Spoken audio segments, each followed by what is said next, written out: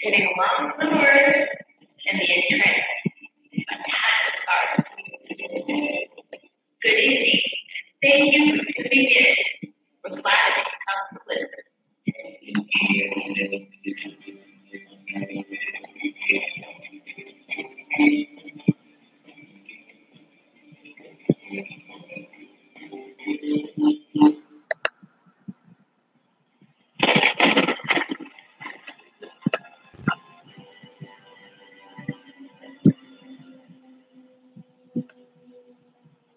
Creepy organ intro is one with the wolf.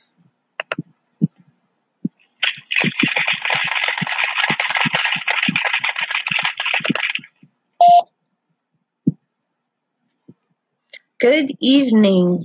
It is July 19th, 2018 on Thursday. It's good to be back. I was gone last week, but Josh was here and I think he held down the fort just fine. I was a little nervous, but yeah, I worked. You did just fine. I heard most of it, but I haven't listened to the whole thing yet. I got busy. I'm sorry. I'm such a supportive girlfriend. Last night we watched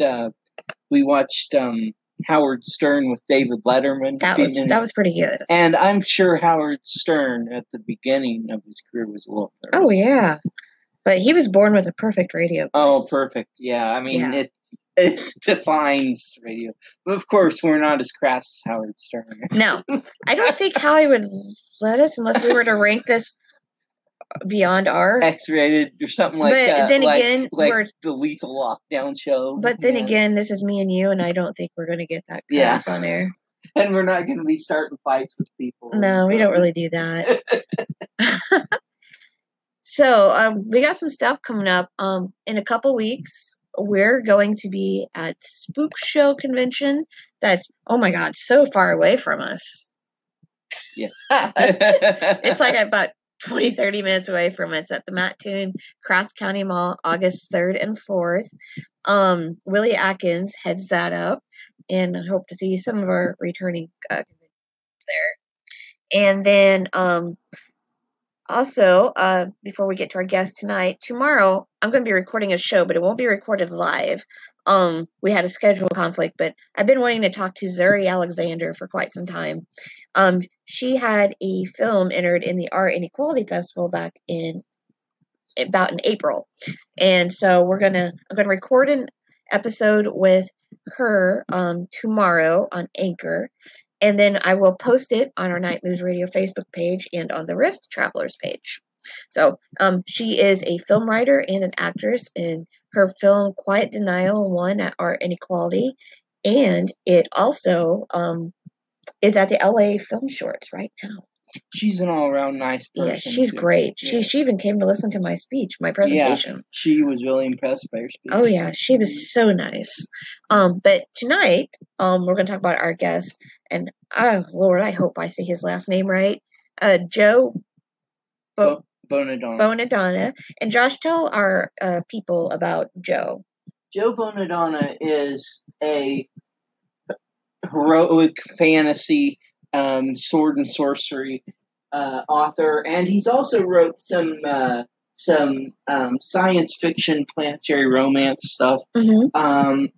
His work is a lot of it is very has very supernatural horror elements in it. Mm-hmm.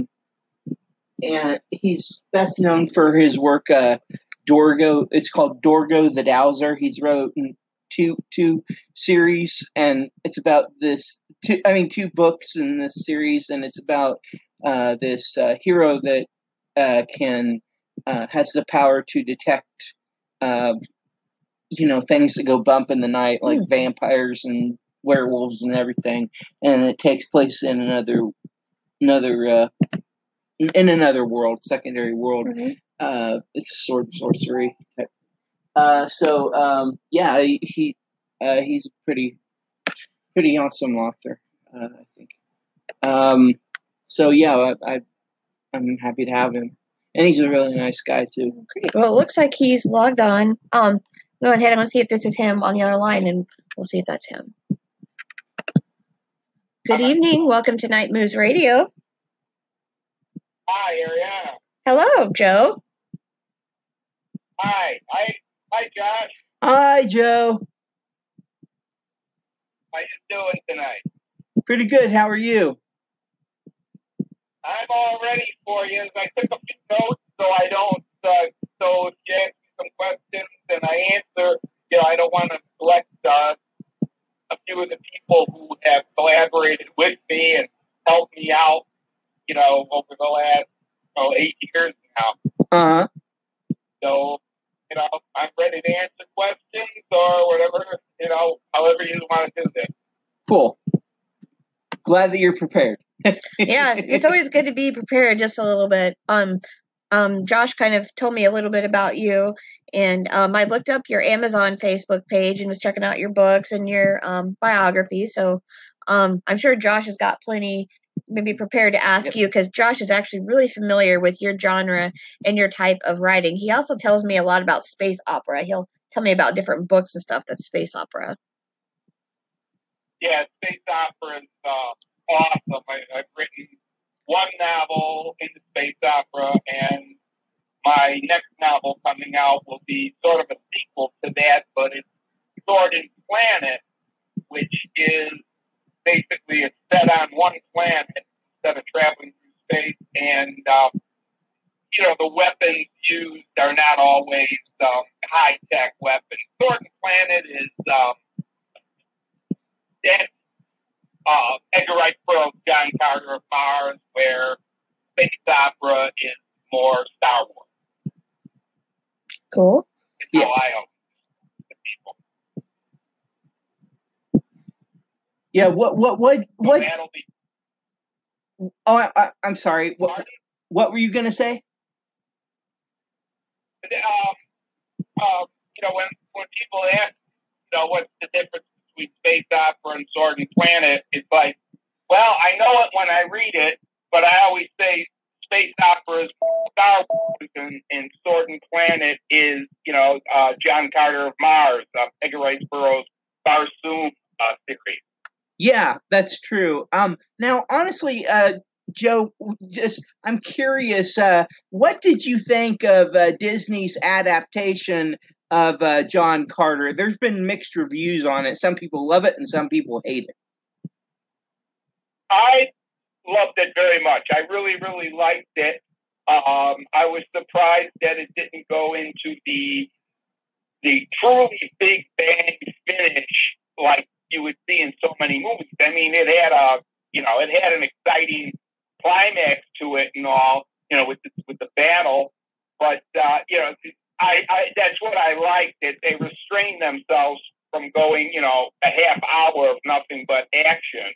They short and sweet it was, and I like the characterization. I thought it was well made, and it's a shame that Disney didn't promote it more. For whatever reason. I mean, my joke was John Carter. That's Noah Wiley's character from the old TV show ER. Oh yeah, and they could have just.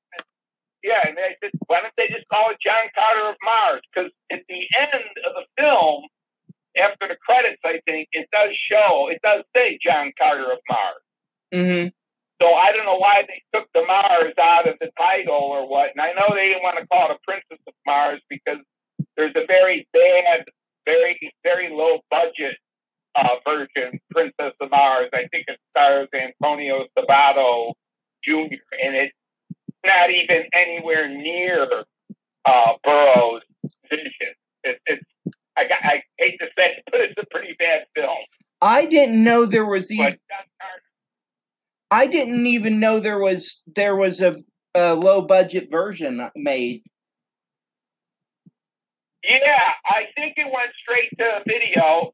Right, maybe I'd say roughly about a year before John Carter came out, and I didn't know about it either. A friend of mine discovered it. He bought the DVD, and it was so bad he just passed it around and told people to either keep it or keep passing it. And the young lady who passed it to me, she never finished watching it, and I stopped watching it. I think there was like 10 minutes left to go, and it was set in like some industrial complex. like you'd see in the X-Files or any other movie. And it just basically says, wait a minute, what the heck are they doing here? And I mean, it's laughable. It really is laughable. Apologies to the stars and everything, but it is a laughable film. Yeah. But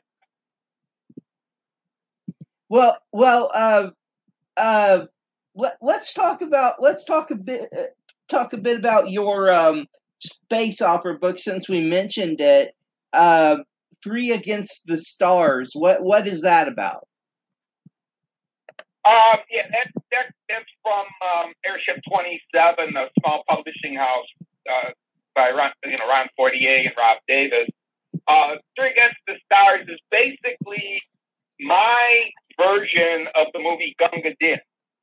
And it involves three Marine sergeants in the year 2170, I think it is. I forget the exact date. And, it's after a major war, and we've made an alliance with, an avian civilization who helped us get into the stars and everything. And it basically involves the draconian hegemony. I can't even pronounce it sometimes. Hegemony. It's hard for me to say that word. But the Draconian Empire, they're proto-reptile. And they're trying to, win this war against this, Space Federation that includes Earth and some other planets. And on this planet, Rajnara, which is closely modeled on India, and the natives there are proto-feline. And they are just recovering from a war against the fascist regime, the Kandra, that, had taken over the planet for a while. Well, the Kandra now is trying to come back into power, and they've allied themselves with the Draconian Empire. And later on, it's discovered that there's a secret base of operations way deep in the desert of this huge, huge supercontinent. And, my Marines get involved. And if you're there's a corpsman, a medic, Maki Dune, and he's one of the Rajneesh. And he wants to be a Marine, just like Gunga Din wanted to be a British soldier. And, it's their adventures. And, if you're familiar with the movie Gunga Din, Kipling's poem, that's my novel. And there's also a lot of the Three Musketeers there. There's a lot of, John Ford cavalry stuff in there, cavalry westerns like Fort Apache and all that. So I just took everything I love and threw it in a blender and came up with a very basic, simple plot and concentrated on the characters and their interactions with each other, their friendships, their loyalties, their arguments. And I based each one of them on, on the characters from Gunga Din, although I turned, I think it's Cary Grant character, I turned into a female. And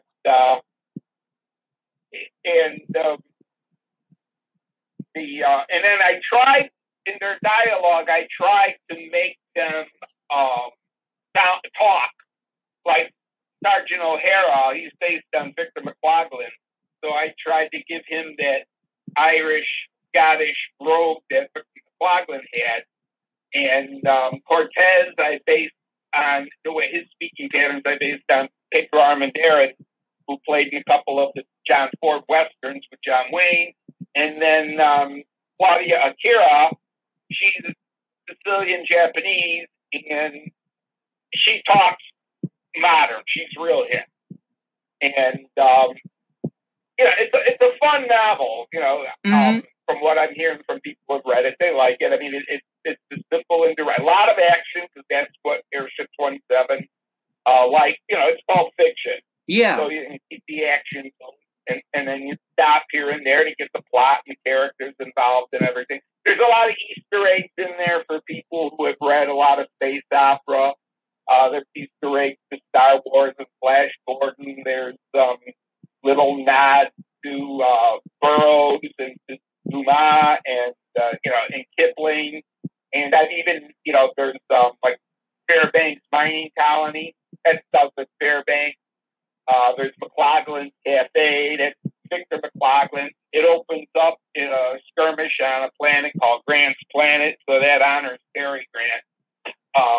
But in the sequel, The Men, I got a little bit more serious, a little bit more mature, and I stayed away from Easter eggs and little homages like that, except because robots play a huge part in the novel. Men is the nickname, Mechanical Men. Men is nickname one of the Marines gives to these robots. And I call the robots Gort, G-O-R-T. That's a nod to the day the Earth stood still. But Gort stands for something, the Grand Order of Robot Technology. And there's 7 of them. And that's, they're sort of the 7 samurai. Oh, I see. And, that's my little homage to a number of things. I mean, there's Moby Dick in there. There's Captain's Courageous. There's a lot of stuff in there that influenced it. That hopefully will be published sometime later this year. Awesome. Ariana, you wanted to ask? Yeah, I in your Amazon profiles, looking through some of your books, and it says I think you edited a book called "Hello, My Name is Max and I Have Autism." That is your book that you edited, right? Yes. I just wanted to ask you about that. Are you is the kid in there? Is he like related to you or like a friend's kid or? Him and his mom are friends with mutual friends that they live in Colorado. We live in Illinois, and I met through our mutual friend. And Rebecca was writing an erotica romance under a different name, and she asked me to edit, which I did. And then her son, Max, who's high functioning autistic, very creative, he wrote all these essays and stories and things about how he deals with his autism and what it does to him, how he feels about it. And he's done, drawings that illustrate his feelings, like he hates needles.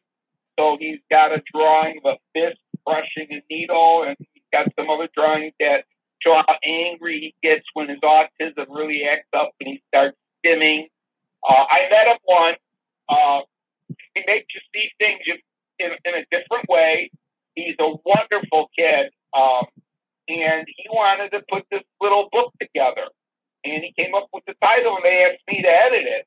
And I didn't know I was getting my name on the cover as editor. I thought it would be inside the book, but he wanted my name on the cover. And what I did when I edited it was I basically checked for typos, spelling errors, punctuation errors, but grammatically, I left it alone because I felt these are Max's words, and for me to correct or change it would be wrong. This is at the time I think he was 12 years old or something like that, and he's writing it. So why should I change what he wrote, other than like I said, the correct spelling and punctuation? Yeah, that makes a lot of sense. Mother, the kid worked hard on it, and his mother then wrote her own story called Being Max's Mom, which is her story of being a single mom and how they discovered Max was autistic, how she dealt with it. She calls mothers of autistic children, she calls them warrior moms. Awesome! Because of what they have to go through. What she went through is a pretty incredible story. Oh, I bet. I mean, it had me laughing. It had me in tears too. Well, the reason I asked about your book, my mom worked with mentally disabled people for many years. She also worked in a house that had 4 girls who were autistic, and one in particular, since her parents lived in the same town that we did, we bring her to our house so she wouldn't have to drive out of town to pick up her daughter. So her name was Mandy, and she spent a lot of time at our house, waiting for her mom to pick her up. So I've been around, people like that since I was 8, 9 years old. And Mandy, she was very well behaved. Now she probably wasn't as high functioning probably as Max is, but they could like point to pictures and say places they wanted to go. They had to be on a schedule. Their schedule, wasn't quite right. It would, cause behaviors. But Mandy did like my mom's rocking chair, and she loved to listen to the Cranberries. We'd always have that CD on, and so yeah, she was a really good gal. She was just a little bit younger in her mind, but still it's just amazing, and like I said, I'm real familiar with people like that. Yeah, every autistic child and adult, and I have three friends I grew up with have autistic kids who are now, they're adults now, and a couple of friends I met later in life, and met the kids and the young adults, and they are all incredibly smart and extremely creative. One of them plays in a band, a blues band, with all other autistic musicians. Oh wow! And a lot of them draw. They're very much into paintings and drawings because expressing themselves artistically seems to be a way of them to communicate and express their feelings and their thoughts in ways which maybe they can't verbally. Mm-hmm. So they use a creative outlet. But, and I've got a kid downstairs from me in my condo building who's about 8 years old, and he doesn't talk. Max didn't talk till he was about 8 or 9. And I don't know at this point if the kid's going to end up, being high functioning or not. He's starting to make vocal sounds and attempting to communicate. So there's still the hope that he will, learn to talk. Oh yeah. Down the road, they send therapy in school and all that. It's I'm sure when I was in grade school, there were kids that went to our school because they were different, and we didn't know. We just thought they were different, and they were probably autistic.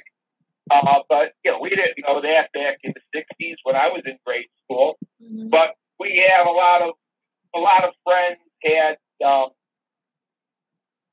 typically immensely challenged siblings in our neighborhood. So growing up, we never bullied or picked on those kids because they were the brothers and sisters of kids you hung out with.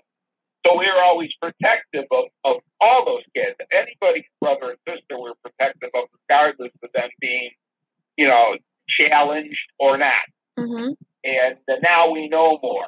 Yeah. I never heard the word autistic until about 20 years ago. Mm-hmm. Yeah, that's great that you edited that book, and and it's great that Max had the opportunity to do this. I just think that's awesome. There's so many people that could benefit from his story. So, I just wanted to say that's a wonderful thing that you did. Yeah, I'm very proud of that, and I do manage their Facebook page, Insight into the Mind of an Autistic Child. Mm-hmm.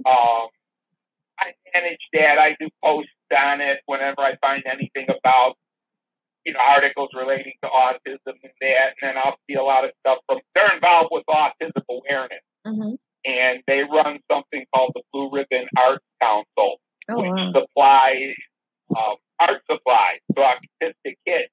And Max's big dream is to create an art camp for autistic kids. From what his mother told me, he's the youngest person to be in charge of like a charitable organization that he's trying to get off the ground. That's awesome. So they work closely with autism awareness, and Max has sold a lot of books. I mean, it's like, hey, he's out selling me, and I'm proud of him for that. That's awesome. Because he touched the nerve. He touched the chord in people, and people are responding, and it helps bring, parents, when they go to these events, they meet a lot of parents who just discovered their children or their child is autistic, and they're at a loss. They don't know what to do. So Rebecca and Max are there to help guide them and steer them in the right direction of seeking help because of everything they went through. So she's passing on her story and what she's learned to others. Cool. That's just awesome. They're doing a great thing. It is. It's really awesome. That's great. I'm glad I kind of ran into that because, like I said, my mom took care of autistic girls and she took care of other mentally disabled people for so many years. I mean, I spent my time after school in where my mom worked as a house. They all lived, different. All lived there, and they'd have dinner and all that. And we'd actually some of the high functioning ones my brother and I would talk to and hang out with till our mom got off work. So. Yeah, I had good conversations with Max. We watched a couple of movies together, and he's learning how to cook and take care of himself because, like his mother said, there's not many people that are going to take care of him. Yeah. If anything happens, and she wants him to be self-sufficient, and he is. I mean, he's a mason. He plays saxophone. He's teaching himself guitar. And bagpipes. Oh, bagpipes. Oh, my gosh. That's funny. Cool. So I told him, at my funeral, you can play the bagpipes because I've always wanted bagpipes. That's awesome. Joe, I wanted to talk just briefly about what really drew me into your different works, and that's your Dorgo the Dowser series. What is that? What is that about? What's that series about, and what inspired you to create it? Well, for years, in the 70s, I was trying to write heroic fantasy, and it was just coming back rejection. It's more in those days they wanted different things, and I was writing more of the same. And I had to come up with something. So one night I watched the Maltese Falcon on TV, and I thought of this. And then the night before that, I had watched Gorgo on TV. So Dorgo comes from Gorgo, and the Maltese Falcon. I said, well, what about a heroic fantasy with a character who's sort of a gumshoe like Sam Spade and Philip Marlowe? And then I watched the Rifleman episode where a dowser comes to town during a drought, and people hire him to try and find water. And I thought, well, that would be a good nickname, Dorgo the Dowser. And what he's doing is he's solving crime. And the first story sold, but never got published. And then I just dropped the idea. And then I think it was in 2006 or so, I decided, I was reading a lot of Raymond Chandler, and I don't know, something happened while I was rewriting the first story. It clicked on me that I called him Dorgo the Dowser. Why not give him a dowsing rod to help him solve crime? So the dowsing rod is a very special dowsing rod, and I hope one day to tell the whole story about how he came into possession. I hinted how he did. I kind of tell you did, but I never tell you the whole story. I just tell you how he got it. And it can detect, any crime where magic was involved, he can detect the traces of leftover magic. If there's ectoplasm involved, if it's it's more of a ghostly supernatural thing, if demons were involved, it can detect it. So he can basically get an idea of what killed this person or who stole this thing and that thing. So. And I said, I haven't read any heroic fantasy or sword sorcery that had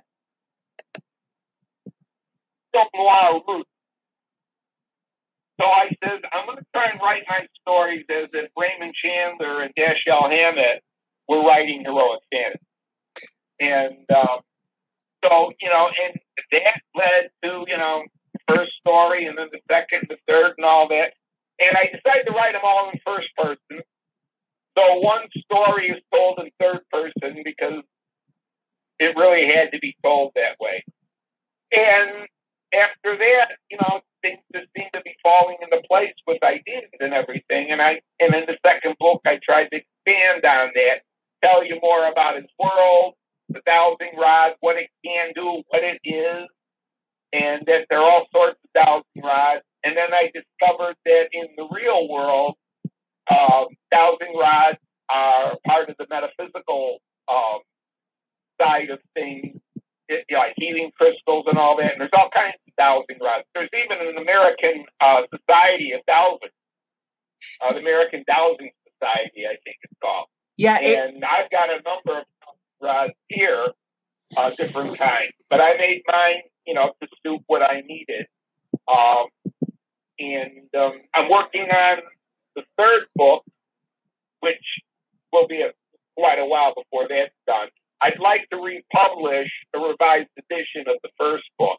In fact, Erica Szabo, with whom I wrote 2 children's novels, she did a brand new cover for the first Mad Shadows. Oh, awesome. Keeping basically the idea of what the original cover is with a little bit of difference. We stuck with that theme and everything, and hopefully in a couple of years I'll do a revised edition of it, not expanded, but revised, just fixing up some things, and then going on from there. Like I said, I'm working on the third one off and on, which at this point is, about 125,000 words. It won't be much bigger than that, but it's a little different. It's a little bit more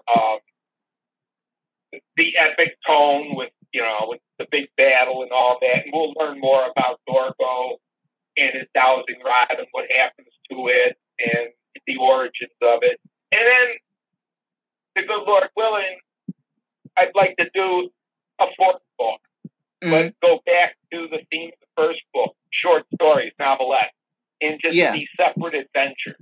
Right. To further it, because that was a lot of fun, and people loved it. With the second book, there are 3 novellas, but they all tie in. They tie in more closely because the first novella sets up the plot for the second novella, and then what happens in the second novella is played out in the third novella. So it's a 3-part novel, and I really like to get back into writing the short stories. I really kind of enjoy writing short stories.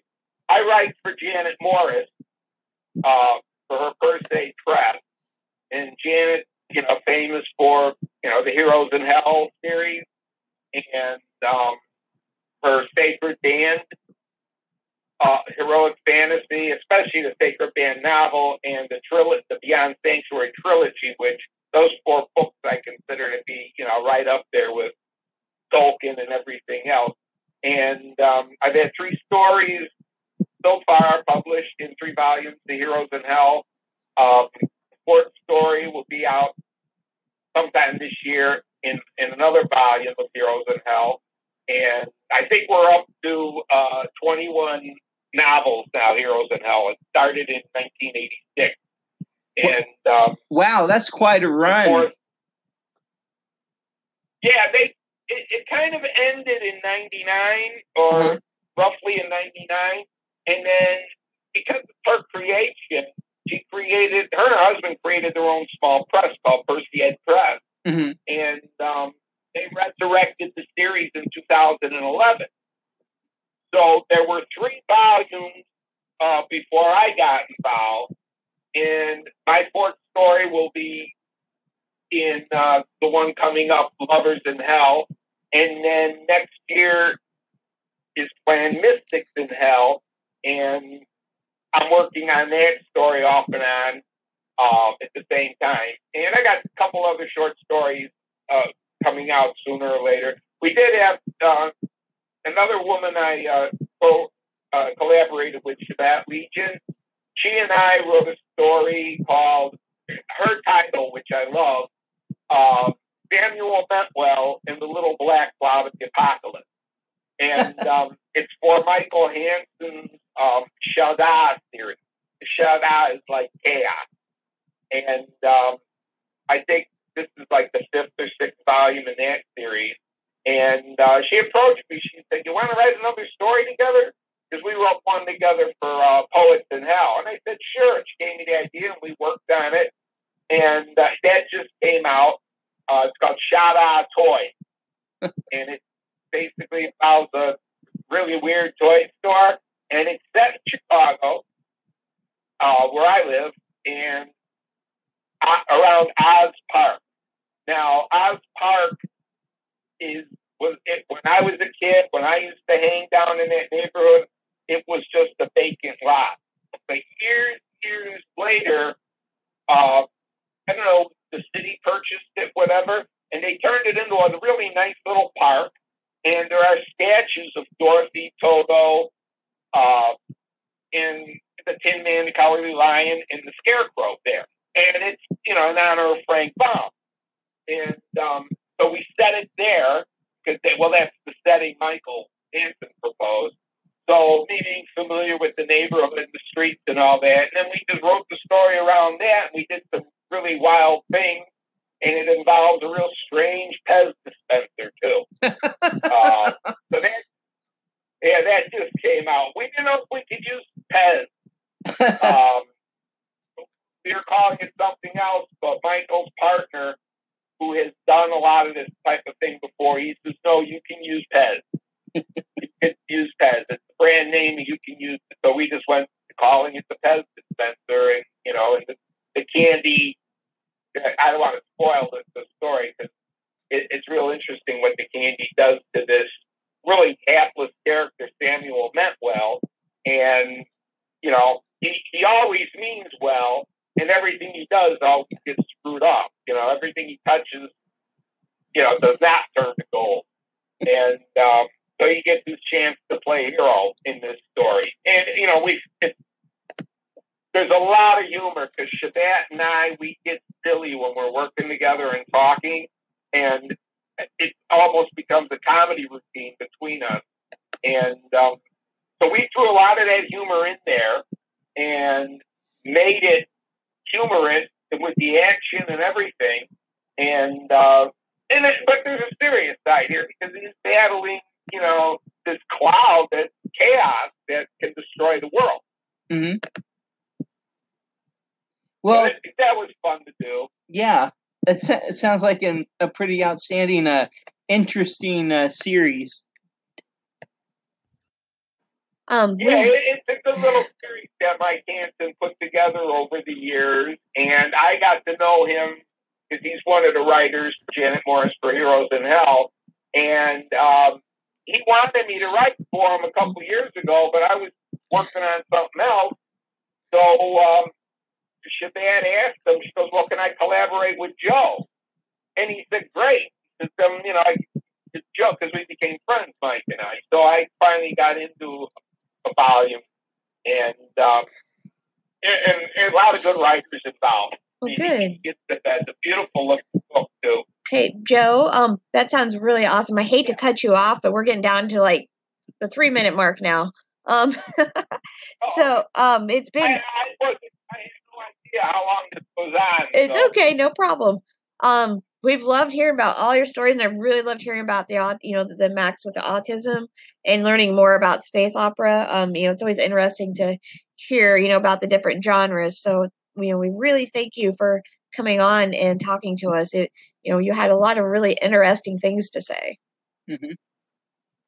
Thank you very much for inviting me. I was, it came out of nowhere. It was a nice surprise. I want to thank you both for inviting me, and I hope I make some sense here. Oh, sure. Yeah, you do. Sure, yeah. And you're always welcome to come back. This isn't like your only time. Yeah. Anytime you need a guest, and I could always provide plenty of guests for you too. I know a lot of people would love to be on a podcast. That would be awesome. We always need more guests, Joe. Yeah, always. Feel free, send them our way, Joe. Yeah. I definitely will. I'll tell them about your Facebook page. I've already tapped on the link so they can listen to the show. Awesome, that's great.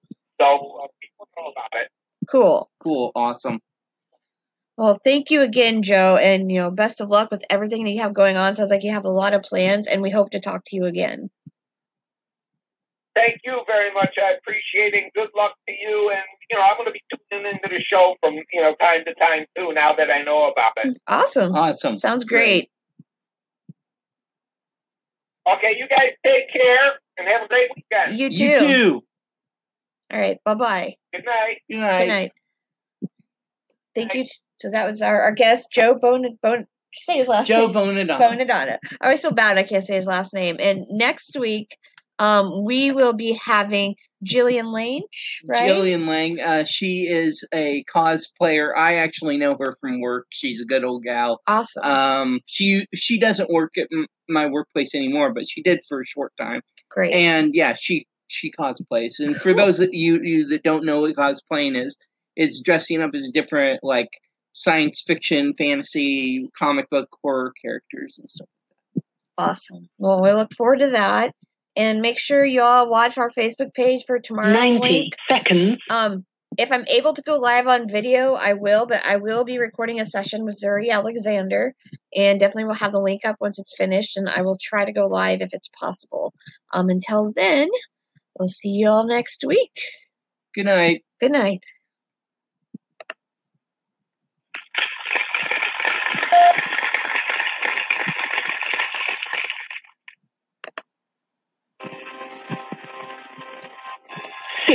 Seconds.